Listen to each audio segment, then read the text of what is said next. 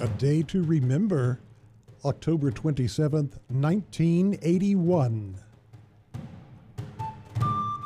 Along the south coast of Sweden, near the town of Karlskrona, two fishermen got quite a surprise on the morning of October 27th, 1981.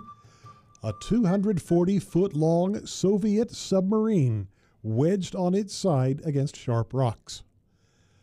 The Swedish Navy's largest base was only 6 miles away, and the men quickly reported what they'd seen.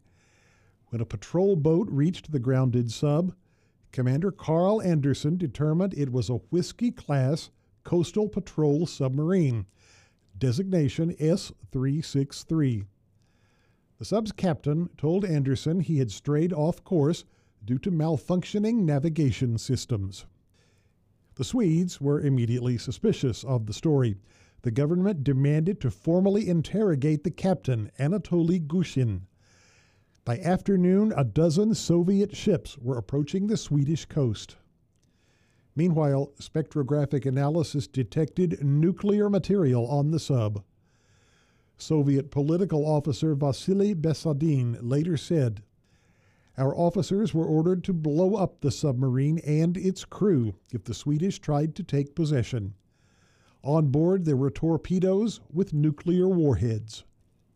The effect of detonating such warheads is about the same as the impact of the bomb released over Hiroshima.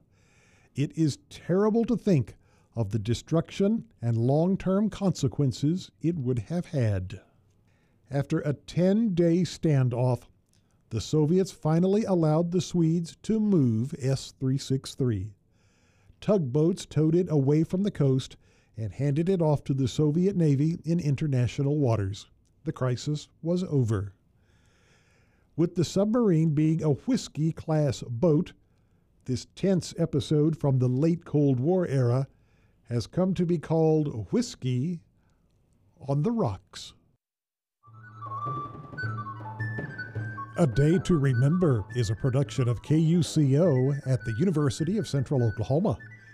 For a transcript, visit our Facebook page, A Day to Remember Radio, or listen at KUCOFM.com, Spotify, or Apple Podcasts. For A Day to Remember, I'm Kent Anderson.